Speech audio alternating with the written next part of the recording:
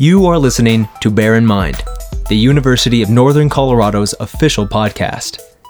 Join us each episode as we listen to the voices from UNC faculty, staff, students, and alumni as they offer insights of local or national importance. This is your host, Dannon Cox, bringing you just a taste of UNC. Alpha acids, beta acids, yeast, hops, malts, milling, mashing, brewing, cooling, fermenting, maturing. If you think you know beer, think again. On this episode of Bear in Mind, we talk with Dr. Michael Mosier, professor of organic chemistry, to discuss the up-and-coming brewing laboratory science program found right here on campus. I'll let Dr. Mosier take it from here. So I started as I was hired here to obviously to be the chair, but also to fill the role of organic chemistry professor and teach organic chemistry coursework. But I actually have a background in brewing and had actually taught coursework in brewing science before even coming here. So I actually started brewing when I was going to college in 1987, long time ago, and became an avid home brewer. I got a chance to take a tour of Burt Grant's brew pub in Yakima, Washington, one of the first brew pubs after Prohibition that was in the country. And Yakima, Washington, of course, is in a town right in the center of the hop growing region of the United States. And it was mind-boggling to me at the time. And so I just thought, I got to have this involved somehow in my life. So I also worked part-time as a assistant brewer at a brew pub in Moscow, Idaho, while I was going to school. I went off and got my master's in organic chemistry in New England.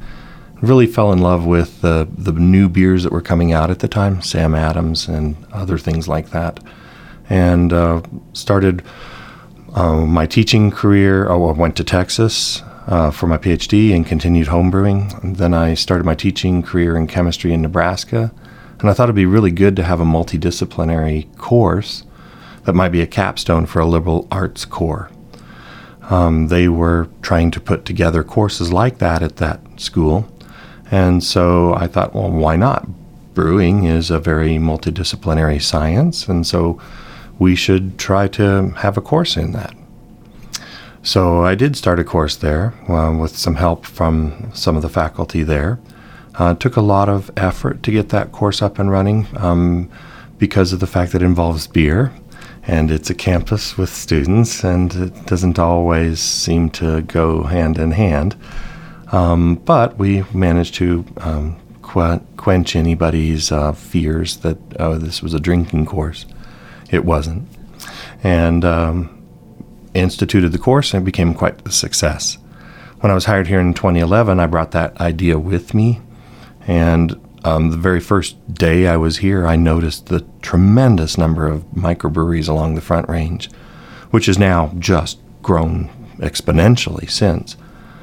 In fact, they're growing at the rate of about 1 to 2 per day across the country. Right now we're over 4,000 breweries in the U.S., and continuing to grow. Growth in the double-digit area is a great sector for the industry. It means there's a lot of people looking for jobs. And I thought, well, why not have a course or a program where we can have students learn the necessary skills to get a position in one of those opening up jobs. Small businesses also tend to expand, and as they expand, they're looking for workers. They're not looking for another head brewer. They've already got one of those. They want somebody that has a wider set of skills, and one set of skills that tends to be missing in that initial startup is quality control. So why not have a program in quality assurance and quality control specifically designed for the brewing industry? So that's what we did. Couple of years ago, I submitted a proposal to the Provost's Innovation at UNC's fund and received money to put together a curriculum and basically get the courses and the program up and running here at UNC.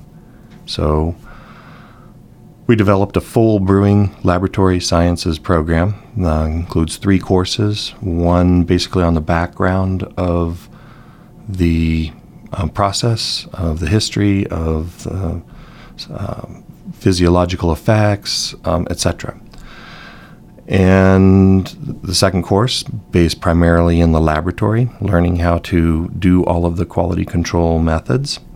And then finally, a course working in the on-campus brewery. We have a 7-barrel steam-fired brewery, and the students get hands-on use with that and learn how to implement quality control and quality assurance methods into the brewing program or into a brewery. There's an advisory board that we put together that governs and guides the curriculum for the courses.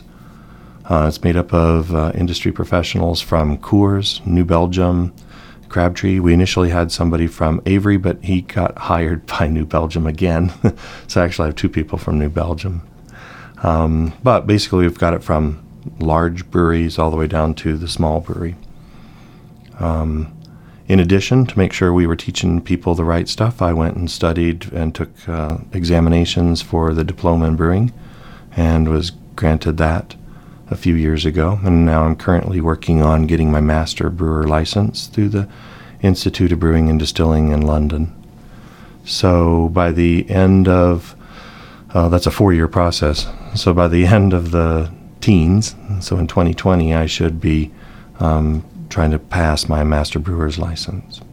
Our program brings together the skill set that a student needs in order to work efficiently within a brewery, both on the hot side and the cold side of the brewery, but also in the laboratory associated with the brewery, learning how to do or learning how to implement quality control and quality assurance methods into the production of beer, so that this batch of beer is exactly the same as the one you made before. Our program results in graduates who are very marketable. And in fact, we've sent students off to places like Coors and Budweiser, New Belgium, Breckenridge Brewery, Verboten, Denver Beer Company, etc. So WeldWorks here locally. Our campus has an alcohol-based policy that if you want to have a function where everyone is over age, you would apply for that through the provost, and eventually I think the president also signs off on that as well.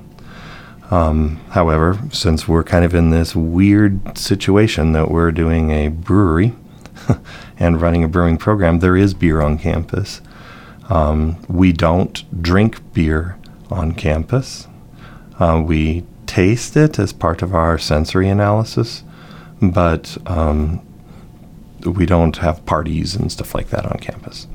So the average student can't just come to our class, brew some beer, put some in a bottle, and take it back to the dorm room. That wouldn't work.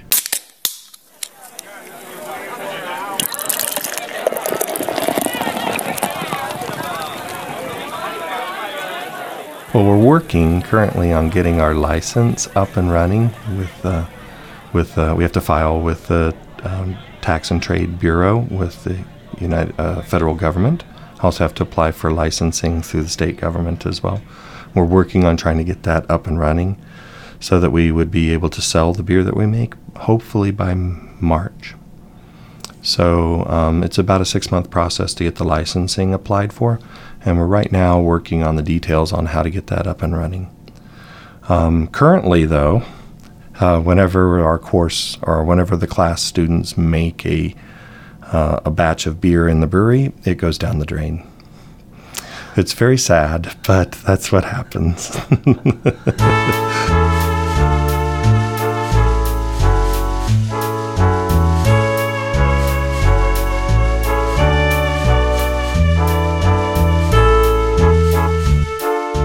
Our program is a cohort-based model. We start in the spring semester in January with an online course for non-UNC students and a face-to-face course for UNC students that runs at the same time as the online course. Then we have the 2 summer courses. They're both 3 weeks long, 6 weeks total. They run from 8 o'clock in the morning to 5 o'clock at night, Monday through Friday, right in the middle of the summer. So that means that a student could take those 3 courses, start in January and finish in July. They don't have to actually be a UNC student to do that. And in fact, we've had students from as far away as New Jersey take the course online and then come visit us for 6 weeks and then finish up.